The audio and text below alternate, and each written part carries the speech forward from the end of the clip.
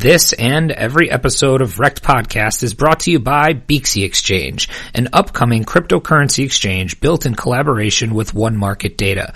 Beaxy is bringing legacy finance speed, power, and sophistication to crypto for the first time. With 225,000 transactions per second per pair, comparable to NASDAQ, 15 order types on day one, with 25 order types on full rollout, and a dedicated customer support team, Beaxy is setting itself apart from the competition. Check out Beaxy today at Beaxy.com and pre-register today at Beaxy.com/registration to get your free Beaxy Exchange tokens. That's Beaxy.com, BEAXY.com. I'm Zach Vole. I work with Messari, and this is Wrecked.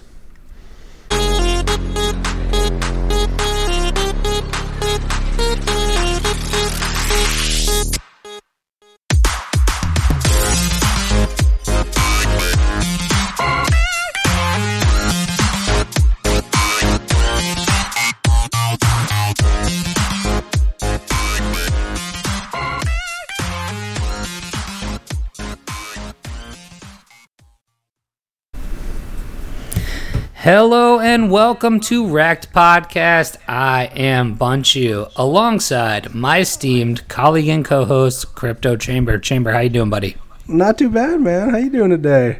I'm doing really well. I've been having a fun day. I am moving next week, as you know. So I went to a little going away party for myself, which is the most pretty much self-absorbent thing you can do. But I am here recording the podcast here with Zach Vole, and we are lucky to have him. I have been experiencing Messari, because that is what I've had to...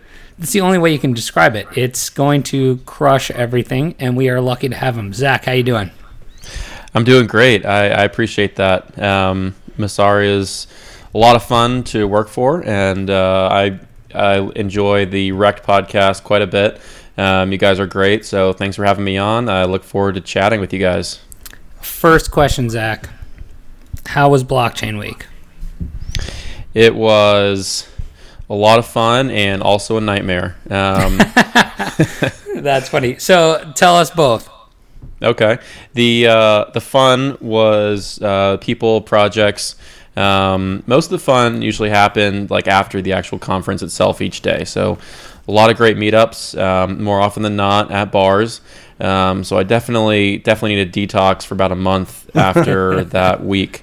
But it's great. Like, it's one of the best places all year long in the world to meet and network and have fun with people who are involved in and building and passionate about the same sorts of things you are, just in like the high level, huge crypto community, so to speak. So second question. So I was hoping I was going to be able to be there Monday night for the Beaxy party, all of that with, you and the Crypto Street guys, everybody, yeah. And then looked like it was going to be an awesome time. And then the guy I was supposed to work with asked me to carpool, which meant I have to drive back with him. Oh, it was terrible. So I couldn't come. How was that? The Beaxy party was a lot of fun. Block One and Beaxy hosted an incredibly fun night. I got to meet a lot of the Hero team, I know yes. We're both a fan of, and just put faces to a lot of people from Twitter, a lot of anonymous people from Twitter that I've interacted with and enjoy interacting with quite a bit. So very fun all around. So what is it like to meet anonymous people from Twitter? So one funny experience was meeting Crypto Dale on Twitter. Yes. I was at the party and just getting drinks with a couple people I knew who are not anonymous on Twitter. And this guy came up to me and was like, "Hey, I'm Dale." I was like, "Oh, hey, what's up, Dale?" Like, no idea who he was at all. And you didn't know it was Crypto Dale. Yeah, exactly. I feel like just introducing yourself as Dale will not be enough. And he just sort of like walked away. And then I was getting drinks with Prince and Killer Whale, and they're like, "Oh, this is Dale." And I was like, "Yo, Dale." He's like, "I already introduced myself over there, asshole." Like, he didn't even recognize. Which is pretty funny because I'm in the pod with you guys, which is, if you don't know what the pod is, it's a Telegram channel where, it's just kind of a Telegram frat house, essentially, is how you would describe it. And people talk about literally anything and everything plus crypto. And you two have a very interesting dynamic in there, I feel like, where Dale, you and Dale are kind of adversaries at some times. Is that true? Yeah, we definitely enjoy sort of going at it a little bit on Twitter. In person, he's a blast. I love Dale. Well, that's the best part. So I can't even imagine what the gap was between, oh, hey, I'm Dale. Yeah, exactly. It's always an odd experience meeting someone like that in person. But Dale and I definitely So at first, I was never really sure if his like beef was just like full on aggro or if we were like pals and we're just having fun. But I eventually like amicable nemesis. You're right. Yeah, that's funny. But yeah, it's great meeting people in person from Twitter, and I definitely have a lot of fun with Dale. The whole Crypto Street pod, like most of the anonymous crypto podcasts, like y'all and like Crypto Street, are a lot of fun online, and as I've been learning more so this week than previous blockchain weeks, in person too. So all around a great time. All right, so let's ask a little more boring of a question. Where did your crypto journey start? So let's give an origin story. How did you get into Bitcoin? How did you find this whole space? Where did you come from? Yeah.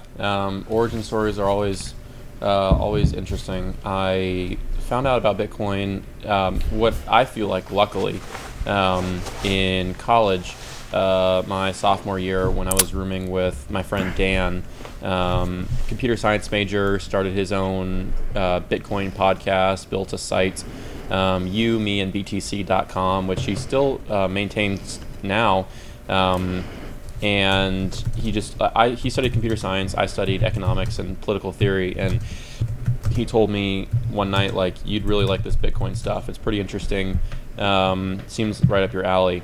We're both sort of I don't know, libertarian comes with a lot of like negative connotations sometimes, but that's like our general like ethos. Just like let people do what they want to do, be what they want to be, that sort of thing. And the politics and everything around that comes with it. And he said, you'd probably like this Bitcoin thing. A lot of people in the space agree with that idea also. And he was right. It's super interesting. Started reading a little bit about it, bought some. Didn't take it super seriously. Also didn't have a lot of money to buy a lot of Bitcoin. But every year that passed, it just like didn't go away, and I kept becoming more and more interested in it. Wrote a couple papers in school on it. Then I graduated and becoming like fully absorbed in some Telegram groups, but also just like crypto, Bitcoin, Twitter in general. And then this past fall, decided to try and work in the crypto Bitcoin space full time. I was originally in DC after graduation, and then moved up here to New York to take a job with Messari, and that's sort of where I am today. So it's been a crazy I guess 4 or 5 years or something like that. It's also flown by at the same time. But yeah, I was just lucky enough to live with someone during school who knew about it and told me about it. And I've thought a couple times, like if I didn't room with that kid, like if I would have ever found out about Bitcoin, and if so, like how. And I don't really have a good answer to that.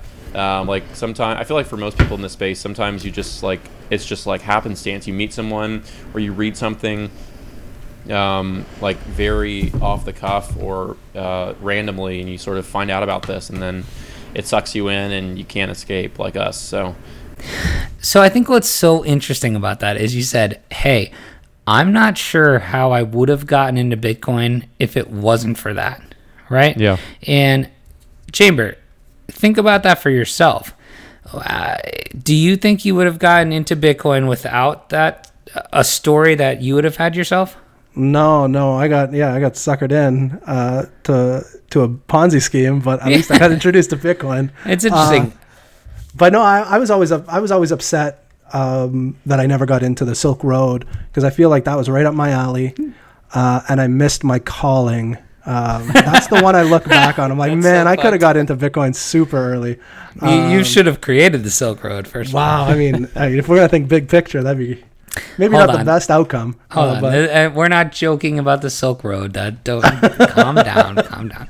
But for me, it would have been. I probably would have found Bitcoin without that, because I found Bitcoin via gambling, like a lot of people did, and your only deposit and cash out method was Bitcoin. So I think it's interesting. But I got into I found Bitcoin that way, but I got into Bitcoin a different way, because Zach, like when you said, you had a buddy tell you about it, and I had a gambling account that just kept growing when I cashed out because it was sitting in Bitcoin. I was like, oh, what is this? Yeah, and that's how I found it. And then I found Coinbase, and then I found all of that, and it's really interesting. So, all right, since then, I do have to ask you another question. Okay. So, you would classify yourself, correct me if I'm wrong, a Bitcoin maximalist. People have accused me of that before. Hold on, don't say it's like accusatory. That shouldn't be a bad thing.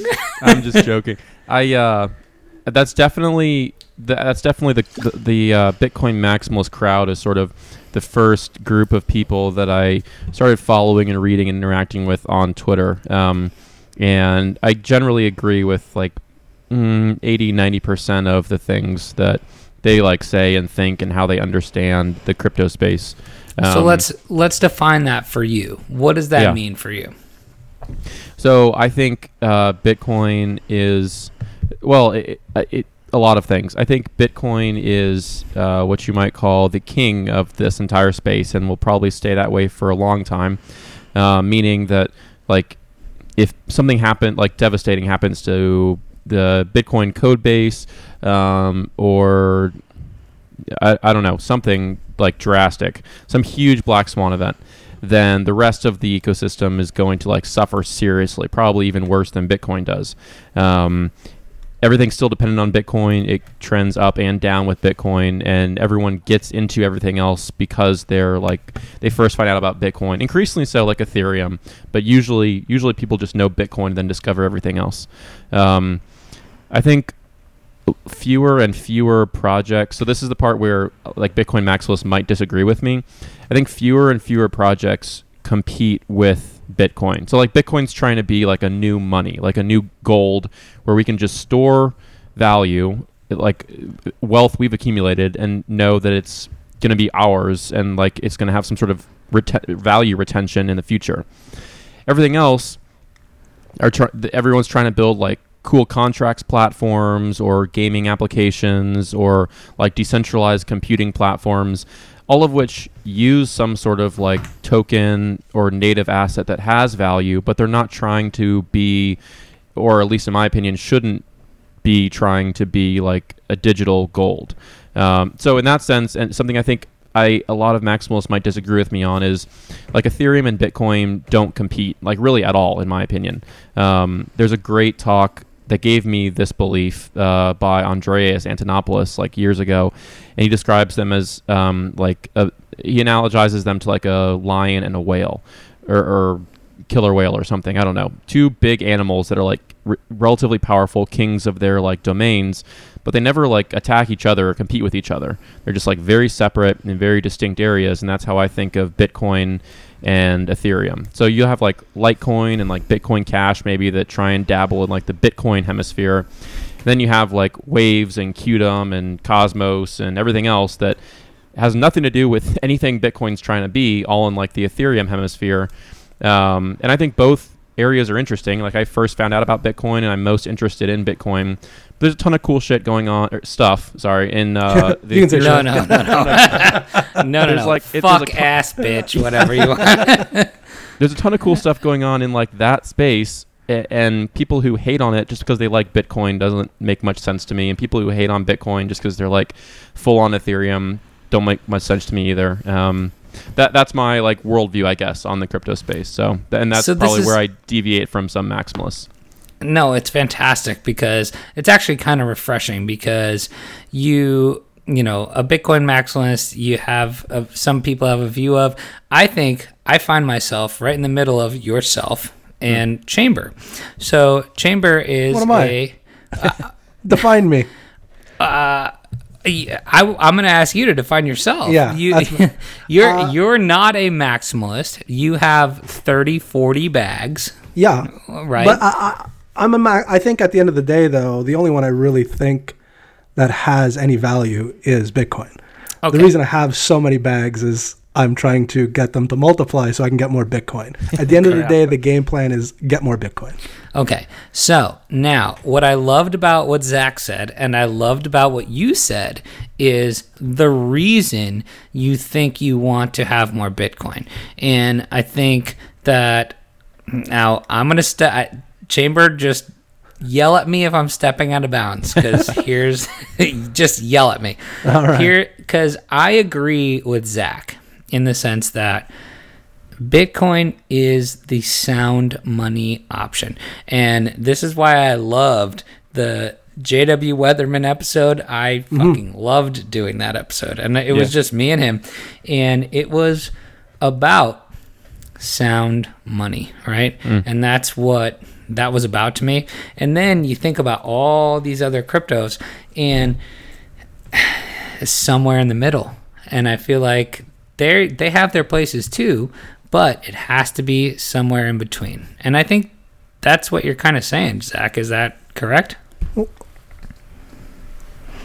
Yeah, no, I agree. I think I recorded a podcast back in the day with JW2, and I think I don't know. He has some. Everyone you find in the space. I don't want to say I shouldn't have singled him out, but everyone in the space has like huge. Well, I opinions did. No, that rub it some wasn't people your the wrong fault. way. But that's why the space is fun, I guess. There, like, I should also qualify my statement on like Ethereum and Bitcoin not competing, with the idea that there are definitely some people who build on Ethereum that want it to compete with Bitcoin. Like Ethereum is going to be a good money. And there are people who build on Bitcoin who sort of want like all these applications that people are building on Ethereum to be built on Bitcoin in the future. And personally, I think more and more things that we see being built on Ethereum and Tron and Waves and all these other like smart contract platforms will be in the future built on Bitcoin in some way, shape, or form. Like I feel like it's just inevitable as Bitcoin continues to develop and all these platforms develop.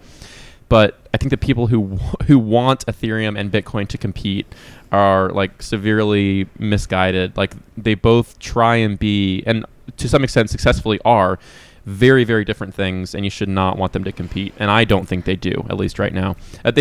So they may compete for like our money. Like, should we buy Bitcoin or should we buy Ethereum? But like that's not real competition. They're trying to be very different things. The interesting thing that you say is compete as money.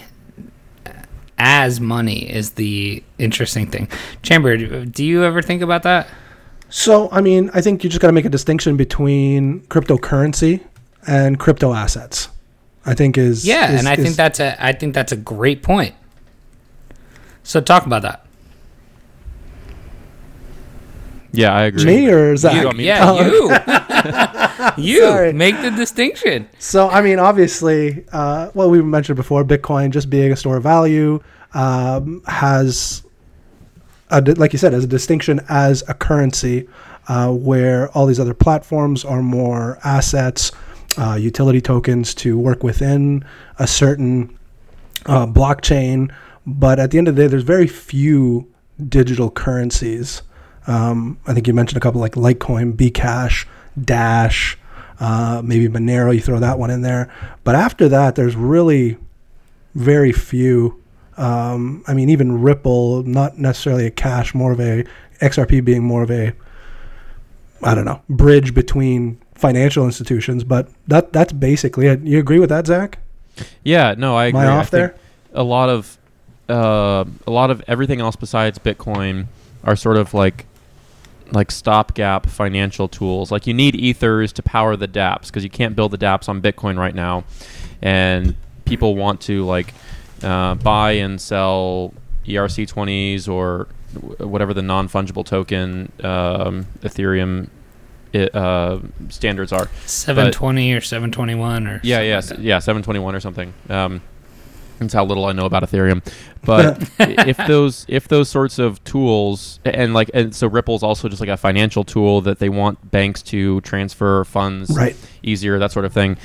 They're all sort of trying to be like, to some extent, it's like comparing Bitcoin and everything else is like comparing like bars of gold. And like people talk about Bitcoin as like digital gold. It's like comparing bars of gold to like any of a variety of like computational compute devices like laptops, iPhones, huge databases and whatnot. Like there is some value being circulated through those things, but it's very weird to think of a bar of gold competing with like a HP laptop or something. It just doesn't make much sense. And I think those are like super. You can, whoever your listeners can like destroy that analogy. That's just off the cuff. Won't. But it's like to some extent that's sort of the dichotomy in this ecosystem, and that's generally how I think about it. That's interesting. All right, so I'm gonna stop that conversation there because we can go on forever. But let's talk about Messari. So tell us what Messari is and how you started working with them. Yeah. So Messari is a data company, essentially, that wants to bring better research, analytics tools, and like better methodology in how we create and surface data to the crypto space. That's sort of the founding mission that Ryan Selkis and Dan McArdle built Messari with, and we're continuing to build new products to sort of actualize that vision. There are a lot of data providers in the space right now, but there are unfortunately very few like high quality, well maintained and curated data sources in the space. So I'm sure we can all think of like very popular data sources, especially over the past couple of years, the latest bull run that everyone uses. And there are a handful of other newer ones that try and iterate on sort of the curation and that sort of stuff. But some of the methodology behind how they choose which numbers to show and where they source that data from, like chains and exchanges and all of this stuff, could use some improvement. So that's what we try to improve. So I think you were kind of getting at this, and I'm just going to call it out. So you guys versus something like CoinMarketCap. I think it's far and away different. There's so many more features. There's so much more data. Can you talk about, how that data enhances the space? Yeah, absolutely. So we're always in the process of trying to manage exactly what you described, but also make it like usable for people, like having as much data on Messari as possible. But we get feedback somewhat regularly from maybe newer users in the crypto space that they're just overwhelmed by how much data we have, which is kind of a good problem to have, but a problem we want to fix also. So tons of metrics available on the OnChainFX dashboard on Messari to parse how you view different assets and which assets you view and that sort of thing. We just want to surface all sorts of these metrics so people have a better understanding of what they're looking at, what measures you can apply to certain assets, and also supply our exhaustive methodology for how we curate some of these data points that are surfaced on the OnChainFX dashboard. So it's for the dashboard itself, our mission is mostly just to ramp up as much data as possible, surface that, but also make it digestible, which we're succeeding on the first part very well and are going to continue letting that sort of run. But now we're focusing a little bit more on making it more digestible for people who don't want to be barraged with 100 different metrics as soon as they open the dashboard to try and find out like what's happening to Bitcoin or Dogecoin or something today, because it can be a little bit overwhelming. We're just trying to optimize for hitting a couple different markets, like power users who love that look, and people who just want to know the spot price right now who don't really want 50 different metrics. So that's one of the challenges we're looking into. Sure, and I think you do both things very well. And what I love about Messari is that you can get deeper, right? So, when you go to something like CMC and, you're basically looking at a spot price and you're looking at up or down and you're looking at rank and all that. Then you go very much deeper into something like Hero, for example, which we are both a fan of. Yeah. Hero's got a page on Messari, and it tells you the category, it tells you the price, and it tells you so much about what the history of it is, supply, everything, historical, everything.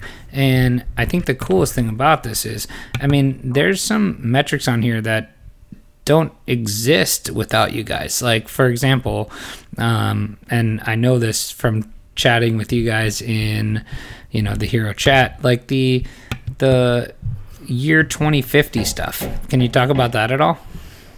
Yeah, year 2050 supply is a metric that Messari pioneered. It basically just extends the issuance schedule for a given token or native blockchain asset out to the year 2050, so you can sort of measure what might be a better valuation for the asset today, given its future inflation and that sort of thing. And yeah, back to what you said about the profile completeness. That's probably one of the most fun parts of like building out. So we're building a couple different databases right now. One of them is like the project profile database. And there are like hundreds and hundreds of blockchains and thousands of different tokens built on all these blockchains out there, and curating all of that data and optimizing for accuracy and readability and all of that sort of thing, so that when people come to Messari and want to know about Hero or some other token, there is a profile there and they can learn about it easily. It's like broken down into plain English. It's but extensive. What's really fun is when, like, we worked on the Hero profile with the Hero team, and like dozens of other profiles in there we work on with the teams that reach out and say, hey, we noticed we have a profile in Messari. We want to update or add this information that like we, the Messari team, don't have, just for an added level of completeness. It's a blast. And we have teams reaching out all the time to contribute information about their supply curves or their treasury addresses or the history of the project or their team information, that sort of thing.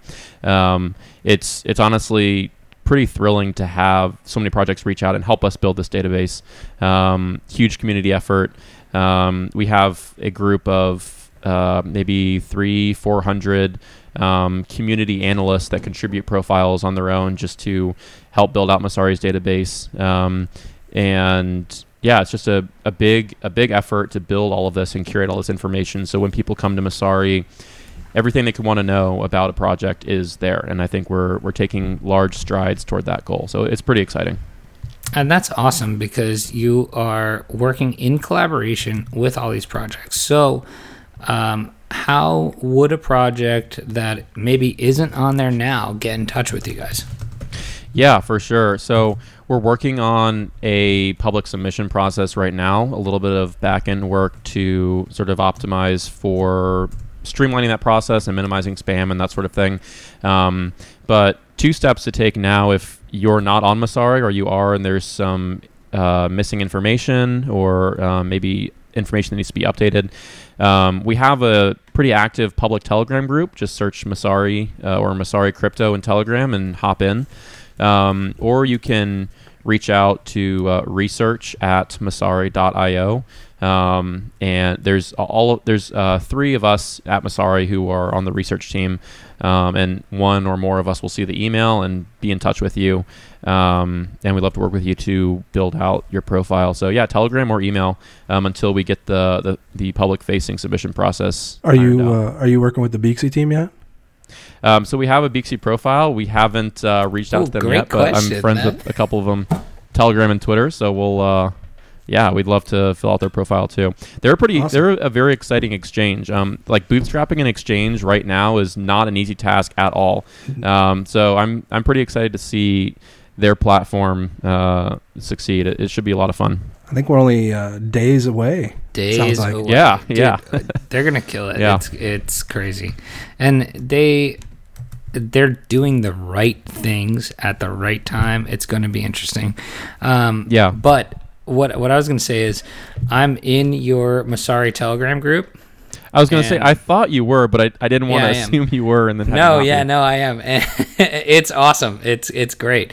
So anybody out there who's not, check it out. Seriously. Chamber, any other questions? I know I kind of dominated that question. No, that's I think one of my favorite parts of the site and what we're going to be utilizing going forward is the news feed.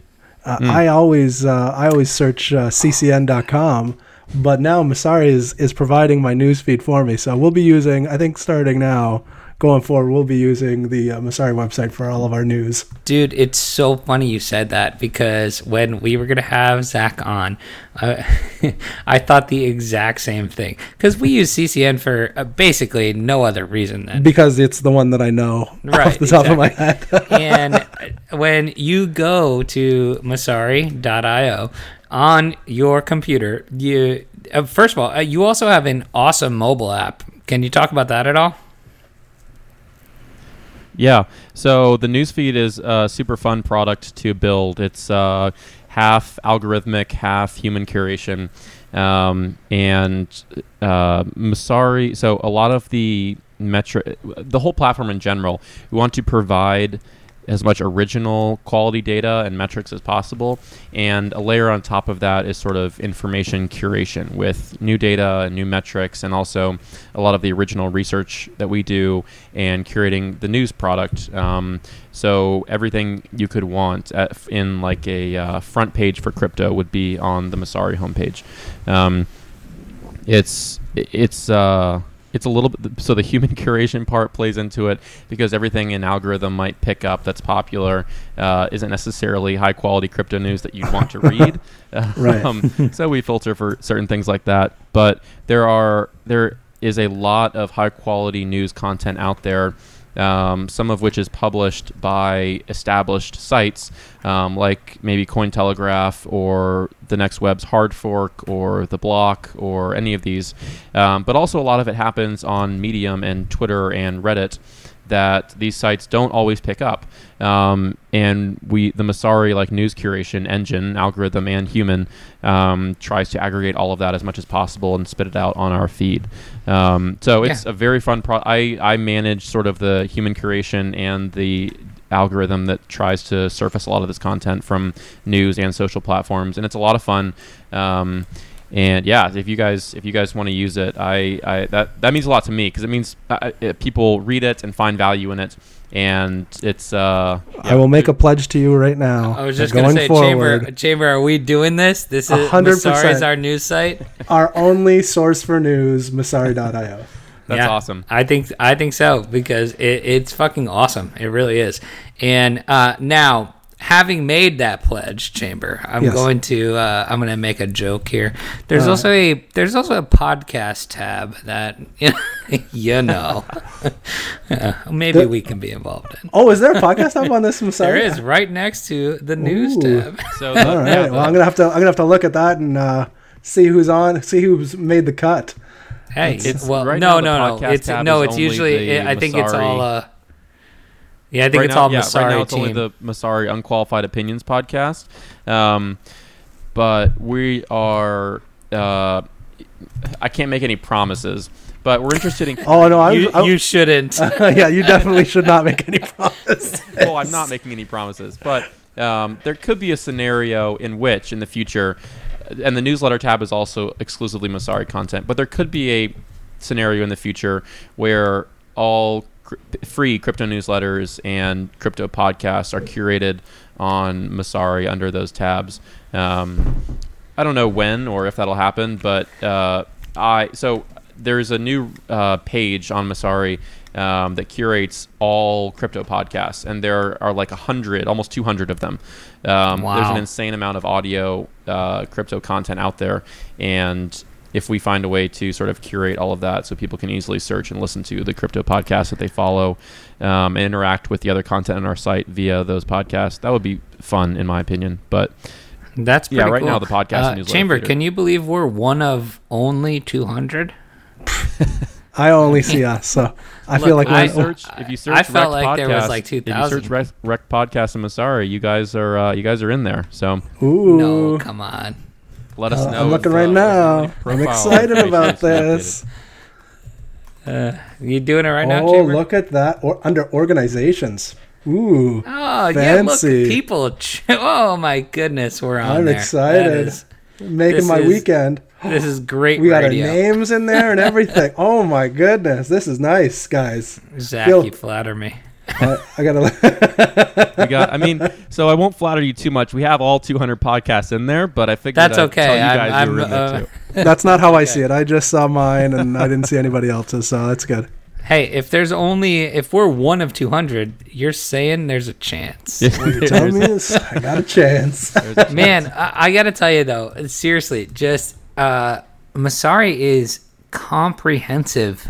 It's very comprehensive. Chamber, I mean, like we were talking before, and all right, Zach, you sounded like you didn't want to name any names, but the one big one that everybody uses all out there from the last bull market, I mean, there's a huge difference, correct, Chamber? Yeah, I mean, we're almost talking apples and oranges at this point. It's something. It's like 2.0. You know what I That's mean? what I mean. It's next generation. It's crazy. No, it's very good. Yeah. And there's, in my opinion at least, there's no reason to like ignore that. Some sites in past bull markets have met like a huge need that people have for checking prices Of course. and exchange trading markets and that sort of thing. The sort of mission that Messari has is to sort of level it up a little bit It's and next level. It's try next and level. create a little bit of a better product, because we feel there is room to grow as the industry continues to mature, and if we want people to take us seriously as a space, we should build tools to let them take us seriously and be a little bit more careful with the data that we provide. 100%, and I think you guys do a fantastic job. As soon as I found out about this and I actually found out about it through Hero, and because you and I are in the Hero chat, and that's how I found out about you working for them and all of that, and it's unbelievable. It really is. So well done to yourself and everybody involved. I think it's I think it will be the next. I appreciate Big it. thing. I appreciate it a lot. Yeah. We're barely a year old as a company. We have about 10 people on the team right now, and just, I mean, I feel like we're firing on all cylinders, but also working like 23 hours a day to get everything done. So there's no shortage of things to do, but it's a lot of fun. If you'll let me, I'll shill one of our newest products, very, very new, Go ahead. just a prototype now, but something I'm pretty excited to see it continue to develop. So if you go to the Messari homepage, you'll see a boards tab. And the boards tool is a product we're working on iterating to allow you to curate and eventually collaborate with other people on saving data and blog posts and podcasts and tweets and everything in sort of like a Pinterest for crypto type I was platform, just going to say Pinterest. with like a GitHub element maybe where you can edit and comment and contribute on like the crypto space. And we've had some people use this for like content curation that they do sort of professionally, and for presentations they give about crypto and just keeping track of news events like the Binance hack and that sort of thing. And they love it. It's still very new with very limited functionality right now, but we feel we've had enough like sort of proof of concept from some early users that we're going to keep iterating on it and keep building it out. But I love it, and it's super fun just as an idea because one of the biggest problems in crypto now is there is so much information out there. People new to the space are always asking me, and I'm sure you guys, like, what do I read? Like, how do I learn about crypto? And one of Messari's missions is to help build those curation tools on our site, or to build tools to help everyone else curate their own information, and that's sort of why we built this boards tool. So very new, but definitely worth a look if you want to see it in its early stages right now, and keep track of it as we continue to iterate on it. So is the idea for the boards, I'm on it right now, is the idea for the boards to have like specific users be able to pin stuff, or how does that work? So the idea for boards is it's sort of multifaceted. So we could have an influencer or something like Pomp maybe build a board for some of the companies that he's talking to or investing in, or maybe pin a list of all of his spreadsheets, all of his newsletters, or any number of things, and people can follow and to some limited extent contribute to that. Or a group of people like the Hero Chat maybe all have a community board where we save tweets and screenshots and posts about massive ratio games or trading strategies or something. There's a couple different levels to how it could look. Right now, there's no collaboration feature on the boards, it's just sort of a single user. You pin things to a board and go from there. But as we keep building out the main Messari platform and iterate on the board's design, there's almost no limit to like the functionality that we could input on that. So pretty excited. Yeah, this was something I didn't know about before we got on the chat here, and it's fantastic. It looks awesome. Chamber, you looking at this? I am looking at this. It looks awesome. I mean, look, hold on. I'm no Pomp, so I probably would not get a board. However, I would follow a Pomp or a Hero. I'd follow your board bunch. You would follow. Yeah. We can. I mean, so the limitation of the platform, the boards product right now is if you guys, for example, wanted to start a board for Rekt commentary or podcast or that sort of thing, both of you could not maintain it right now just because it's so new. But like the collaborative feature is coming soon where like you two could maintain a board for all your listeners on upcoming guests or previous guests or episodes or social commentary fantastic. Around Rekt, that sort of thing. Cool. And your listeners could participate in the board. That's one of the use cases for it. Chamber thinks for all of us anyway. It's fine. he thinks for all of us. I just host his thoughts. That's basically what happens right now.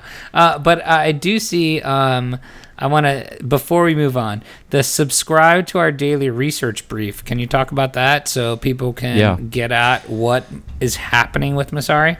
Yeah, so we... the daily research brief, you can subscribe for free and get a couple of newsletters. It's a weekly or a daily newsletter, Monday through Friday, and the Monday and Friday editions are free. Tuesday through Thursday are paid, and it's just part of it is curating things that the team is reading in the crypto space, thoughts on different assets and protocols and communities and conferences and regulatory developments, that sort of thing in the crypto space, from a high level, short and sweet for the free edition, and then we delve into like some original Ripple research or histories of Tether, details on like Binance Chain development, that sort of thing in our paid product. But yeah, it's we have pretty large and growing subscriber base. It's not by any means one of our core products, but it's just a great opportunity for us to produce original thoughts on what the Messari team is seeing and thinking about while we're building all these tools. So yeah, check it out and hop in the Telegram chat. Tell us if you hate it or love it, if you're a reader. But yeah, it's a lot of fun to produce. So before we get to the fun non-crypto shit, I just want to say we did not this is not a paid advert for Messari. This is something that we thought was cool, and we wanted to have somebody on to talk about it. I think this is something that you guys should all check out. It's when Zach says it's next level, it's next level. It's where you can go to find, like, where you would normally go right now.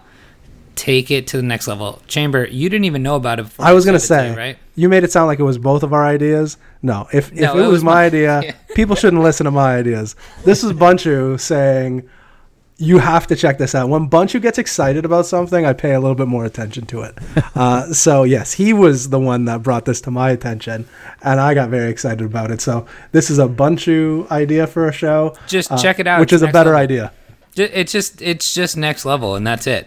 All right, so that's it. Let's go to the fun shit. Chamber, what do we got for the fun shit? I'll start. You want to start? Yeah, and this is where we're gonna put Zach on the spot. Okay. All right. So Zach, actually, both of these we're gonna put you on the spot. So here's what we're gonna do. Zach, when we had our New Year's resolution show back in January, we all made predictions for where we thought the price of Bitcoin would be, the price of Ethereum, biggest losers, biggest winners, rookie of the year, and what the market cap would be by the end of the year.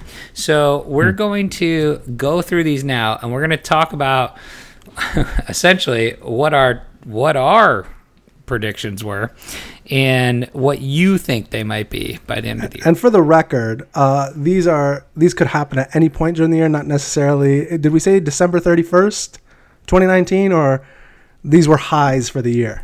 No, they were technically supposed to be where it was going to be. Year would end. Okay. Yeah. All right, perfect. I still stand by mine. I think mine are still. Well, no, I think you're right on track. I think you're right on track. I'm a little concerned at this point. But, all right. So, here we go. Zach. Mm-hmm. So, first, 2019 end of year Bitcoin price prediction. So, that's tough. It's obviously tough. But a couple months ago, I was having the same conversation with two coworkers at Messari. And I honestly didn't think we were going to break above like 7,000 at least until Thanksgiving. Like I thought it was going to be very slow, gradual, exit from this bear market trend or whatever.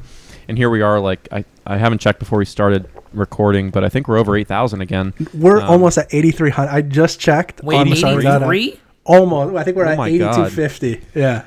Wow. Well, 81. See, there you go. Shit. So I think like we're either gonna. Okay, so. One thing that just is hilarious to me is, 3 months ago we were at 4,000. We've more than doubled that now. And if you talk to people about Bitcoin, during Consensus, Blockchain Week or whatever, people knew about price that weren't in crypto. But no one cares about Bitcoin still. We're almost 50% back to our last all-time high. And no one cares. Nobody cares. So I think there's almost a slight flicker out there. Wait, elaborate on that. What do you mean nobody cares? Because I find that fascinating. Are they all worried about their altcoins, or are they all worried about different projects? What does that mean? That's interesting to me. Yeah. So people who have bags or whatever, in my opinion, or my experience, I should say, care. And maybe it's just my social circles, but I don't. So at the peak, I had people texting me, where do I buy Ripple and how much should I buy? That sort of thing. Yeah, same. And we're talking normies, right? Yeah, exactly. Friends from school, on the basketball team, or weird kids from high school that I haven't talked to in years. That hasn't happened to any degree to me yet. I think we could very easily break so this is my opinion. It has nothing to do with Messari, and it's not financial advice. But we could of course. Wait, hold on. Of course, we need to. We could easily break 15K by Thanksgiving, and I think people would barely start paying attention to Bitcoin again. As in daily news coverage from ordinary news outlets on just the price. We still get I do have to ask crime-related Bitcoin stories and all of this stuff every now and then. But pure mania, I think people are still disenfranchised or still sleeping on this space after the latest crash. But we're chugging along here towards new all-time highs, or at least recovering to the previous all-time high. So I'm not answering your question. I don't really know what the end of year price is, But No, I that's would not be okay. surprised No, we if we don't- are healthfully above 10K, like between Thanksgiving and Christmas. Like no surprise at all. All right. So Chamber, 10K plus. yeah, for so Zach. 10K plus. So when we made this prediction on January 1st, what was yours? What was mine? Mine was 13.5, which I thought was super bullish. But here we are at like almost 8,500, and No kidding. Which It has is to do- interesting. it has to do less because- than what it's already done to get there. yeah, Which is interesting because mine at the time, 8,500. wow. Well, That was my end of year Bitcoin prediction. And then Cynthia was 16.2, which ain't looking that bad at Right. this point. Yeah, not bad. All right, so Zach, this one's gonna hurt for you. What do you think Ethereum will do by the end of the year? yeah, that's so. Do you all follow Eric Voorhees on Twitter? Yep. Shapeshift. Yeah. So he made a bet that Ethereum, I think he bet like $1,000 maybe, pocket change for him, but he bet that Ethereum would outperform Bitcoin on a percentage basis, I believe, throughout a year that's from like a interesting. couple weeks ago when he made the bet, or that it was either that or that it would pass its all-time high on the ETH BTC pair or something. I'm not sure exactly, but he's very bullish on Ethereum this cycle. I don't know. Like I think I don't know because there are so many chains right now competing with Ethereum, and there is so much internal like decision making going on in Ethereum and how to evolve the project. It'll be very interesting. Like I have no doubt Ethereum like will be fine for several years in the future, trying to do what it should be trying to do. But So what do you think about just like the whole ICO thing? Like how is that going to affect Ethereum future price? Do you really think that that's why it was what it was? Like, yeah, I think so. Ryan, our CEO, is fond of saying that like Ethereum will be the platform for DeFi, like this idea of decentralized finance, where all these apps Sure. that circulate crypto tokens and value and whatever are all sort of pinned to Ethereum. And then there's obviously a huge market for like Cosmos and these other interoperability chains that connect this mess of separate blockchains in the crypto space. But if you believe that like decentralized finance is something that can and should exist, like all these like dApps that people are building, then Ethereum can and is powering that better than almost anyone else, and that's probably good enough for Ethereum, like for a bull case for Ethereum to continue to grow and develop. Like the ICO tokens were annoying and garbage, and most of them, and like the whole craze was absurd. But I don't think it really hurt Ethereum's value prop at all, maybe long term. And Ethereum, once they transfer from like this Ethereum 1x to Ethereum 2.0 or whatever, and I don't know much of like the nitty gritty details of all the decisions being made to decide how that happens. But once that's executed, I think like it's very rational to have a very bullish opinion on Ethereum as a platform for developers to build all this stuff.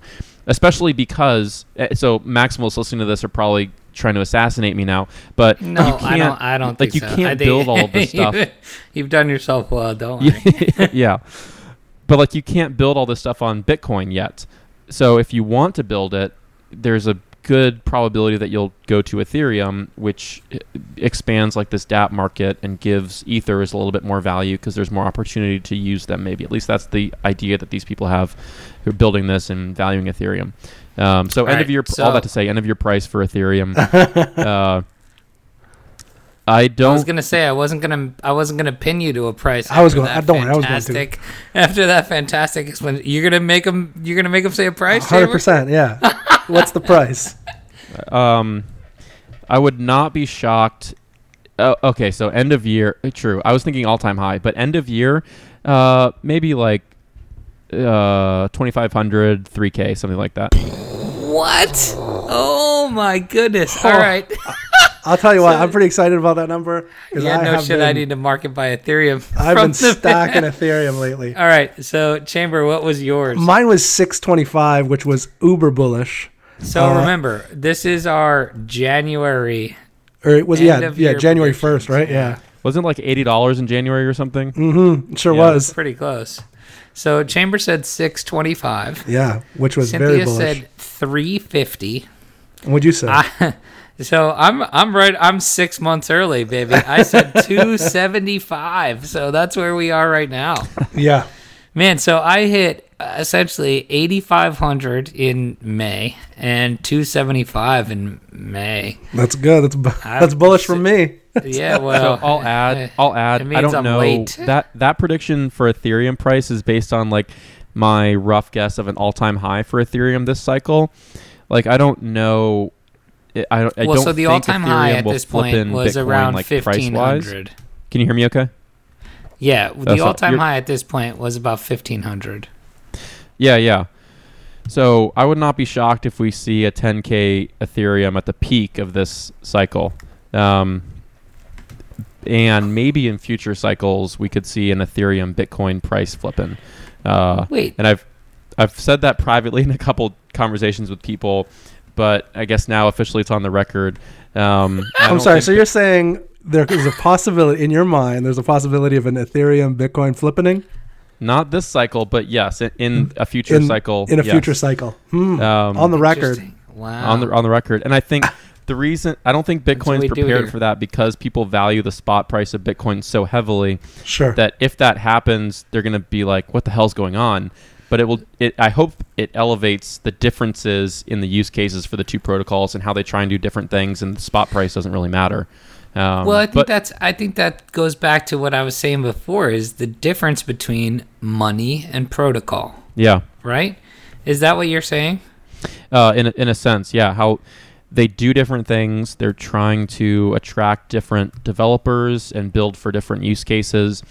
And if Ethers trade at a higher spot price than Bitcoins do, it's not like Bitcoin has lost or Ethereum is like the king now or something. It's just people on average value or like at the specific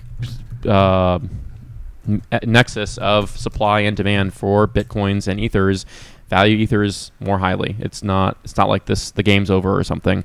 But I think people are so used to having Bitcoin so much more expensive than Ethers, they might not be ready for that. But yeah, I'd give it like a 20% chance it happens this cycle, but next cycle, like probably 50% chance.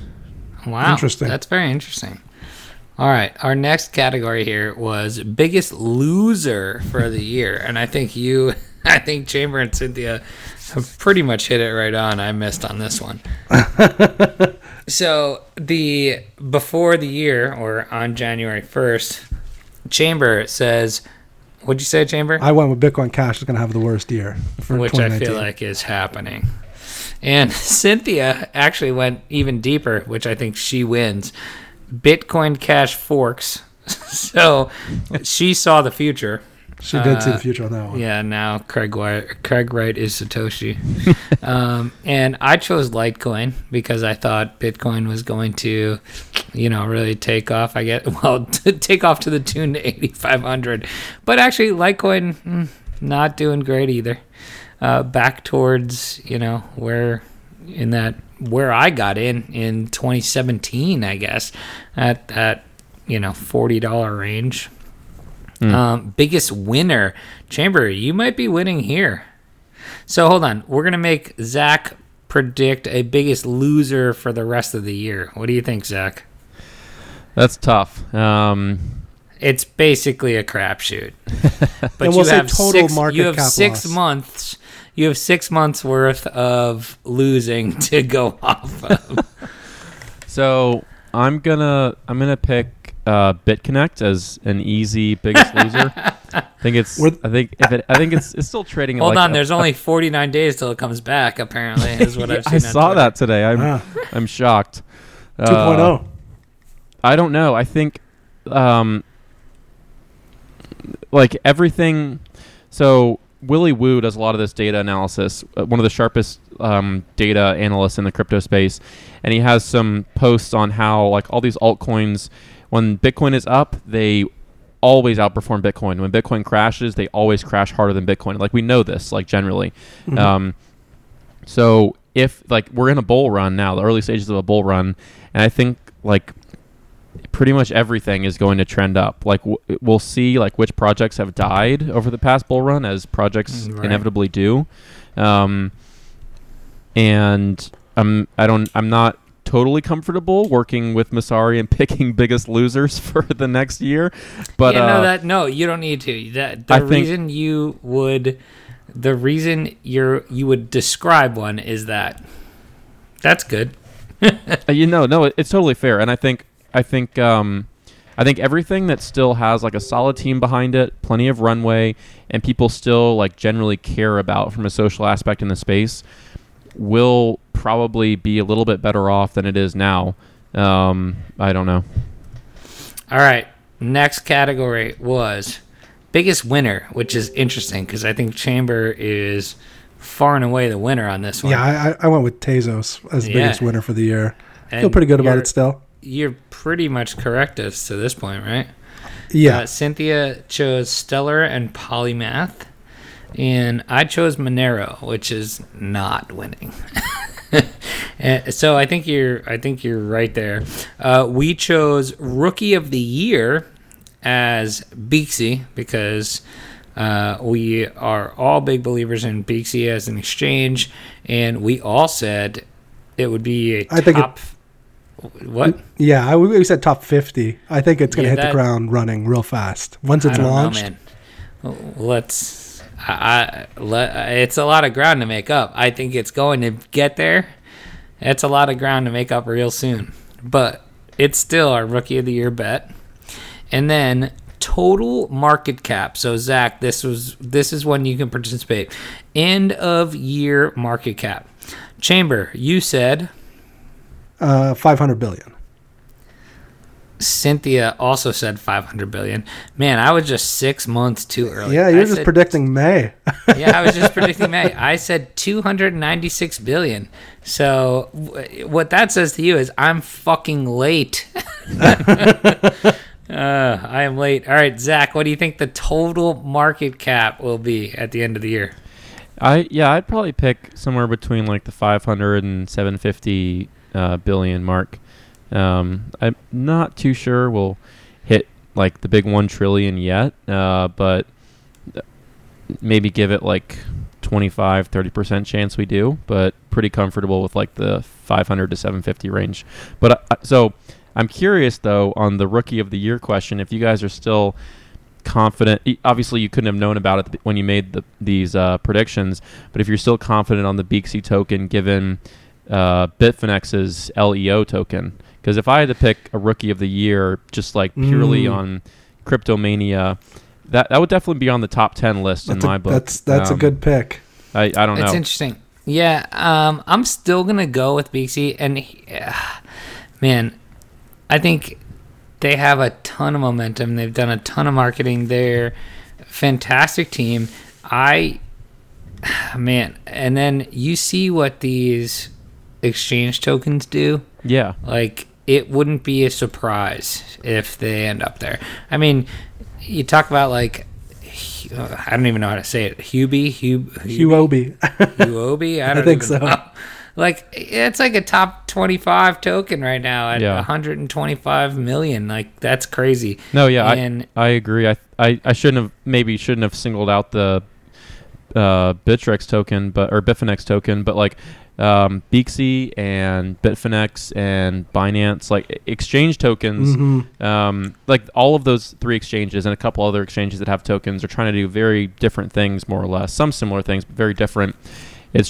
It's like I'm very excited to see like how these tokens perform, but also like what they're used for, how the platforms develop them, that sort of thing.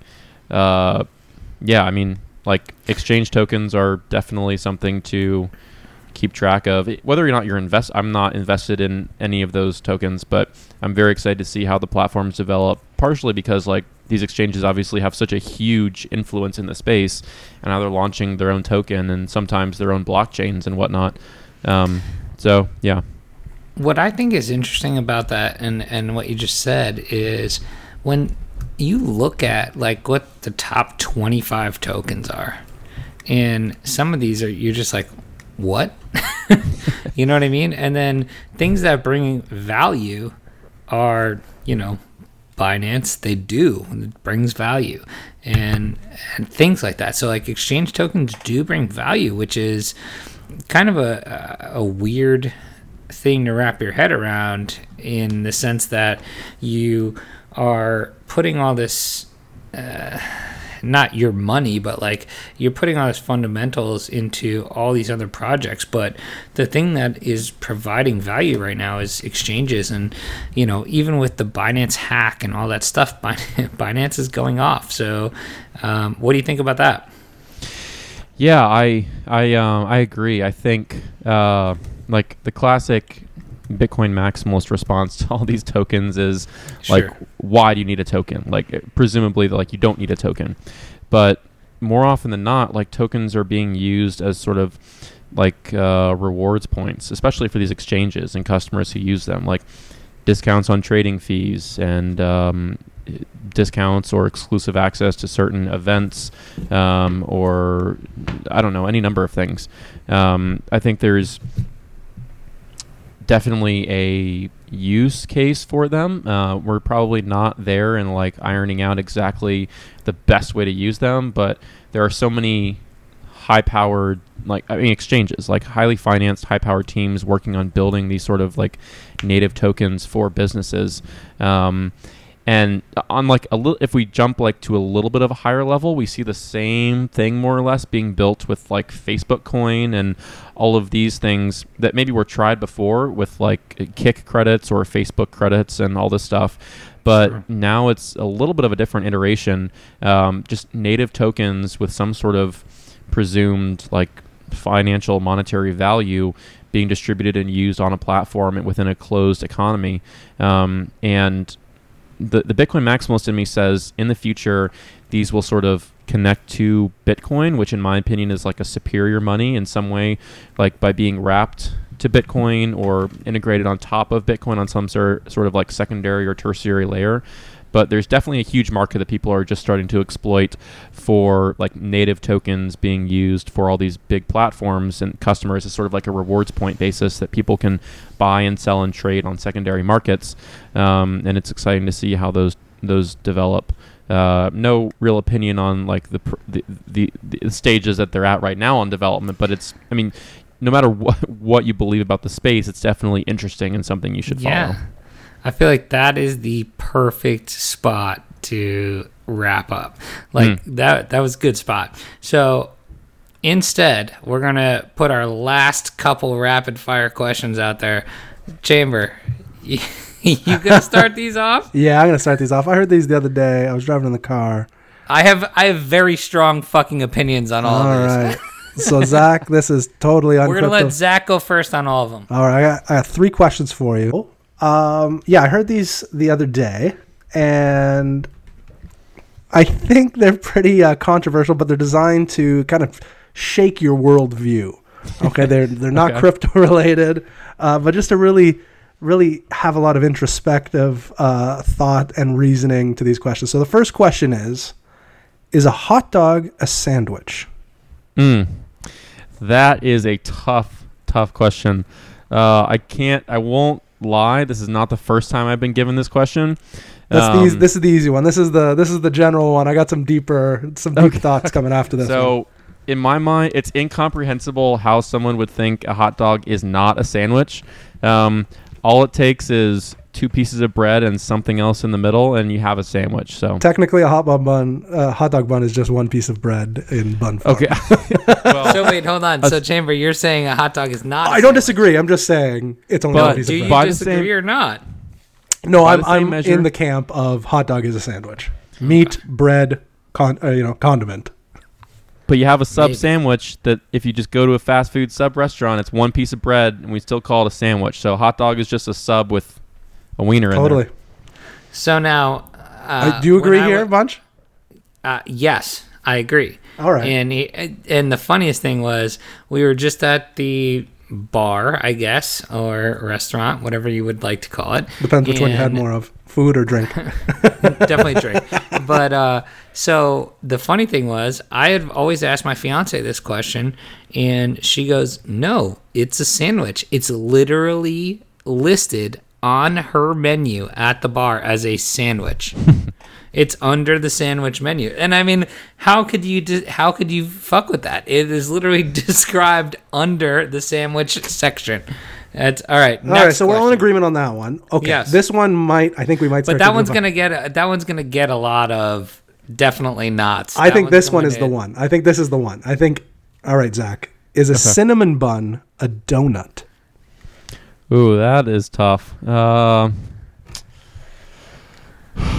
I'm going to say no. I feel like, that's tough. Bunch, what do you think? What are your thoughts?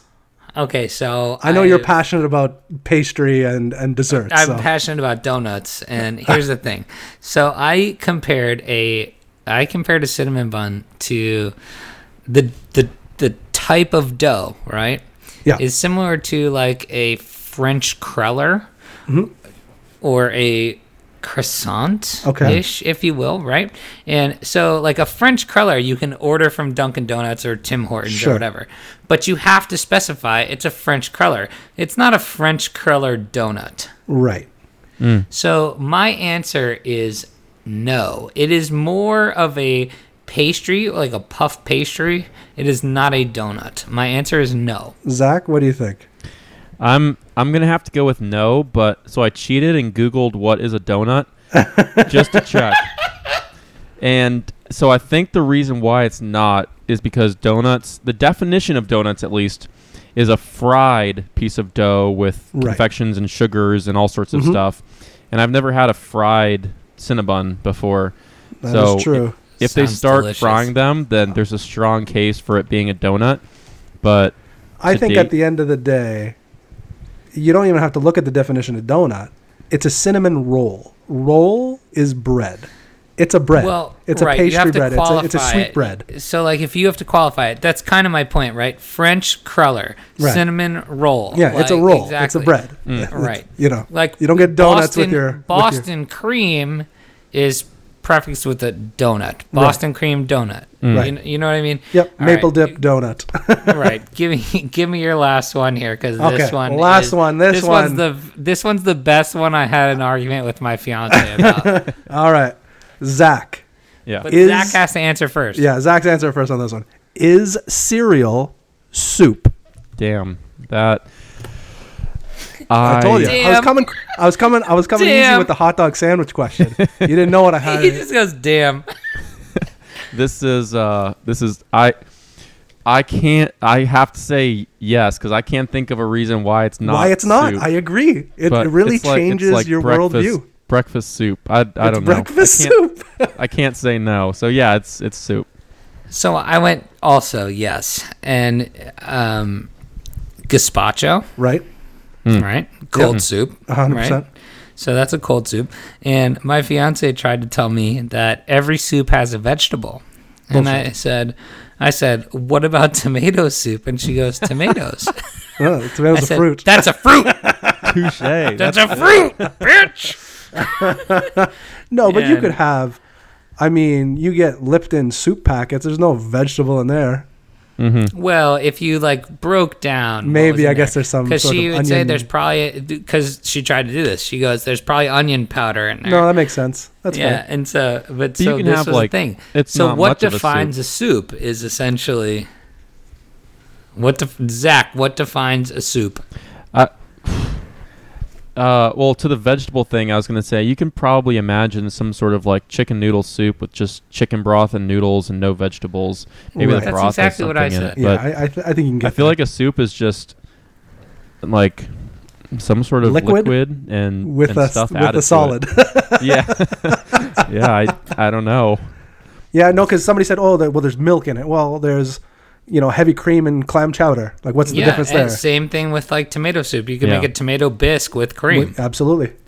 So, all right, there's one more that I'm going to throw the wild card All at right. you. And because I've done many of these with my group of asshole friends in a text message, and so someone always challenges back with the hot dog sandwich one, and their question is a hot dog a taco?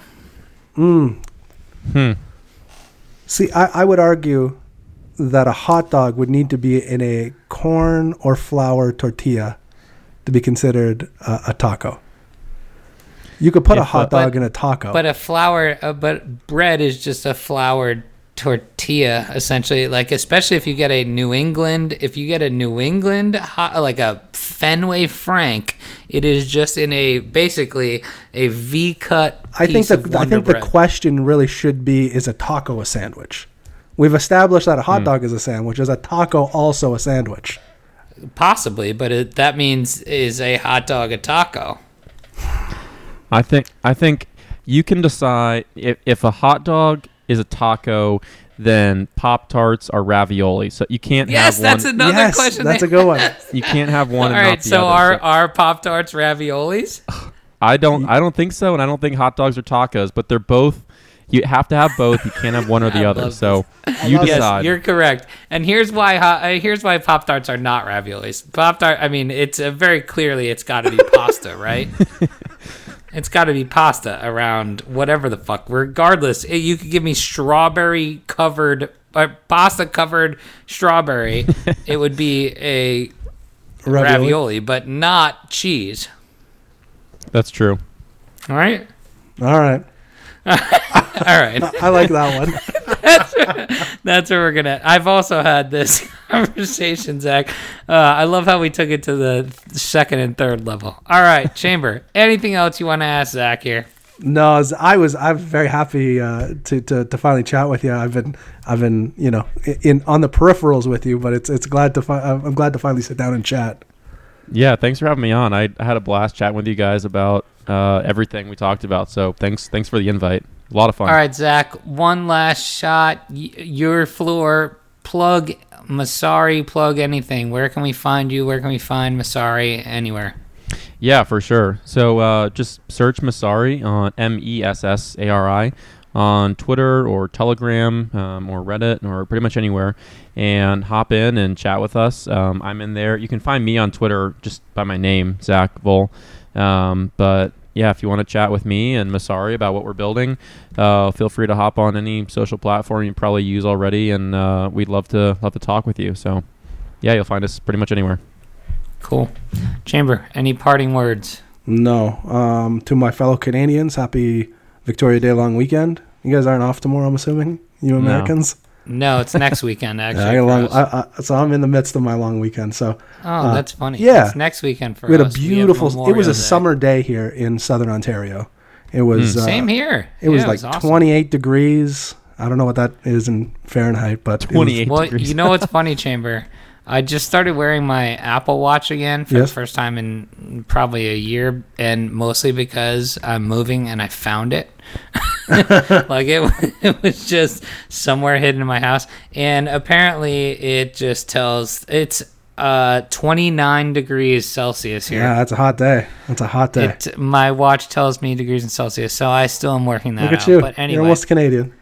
Almost. Hey, someday. One day. I'll vouch for it. Anyway, for Zach Vol and Crypto Chamber, I am Bunchu. Thank you for joining us. And until next time, don't get wrecked. And that is financial advice.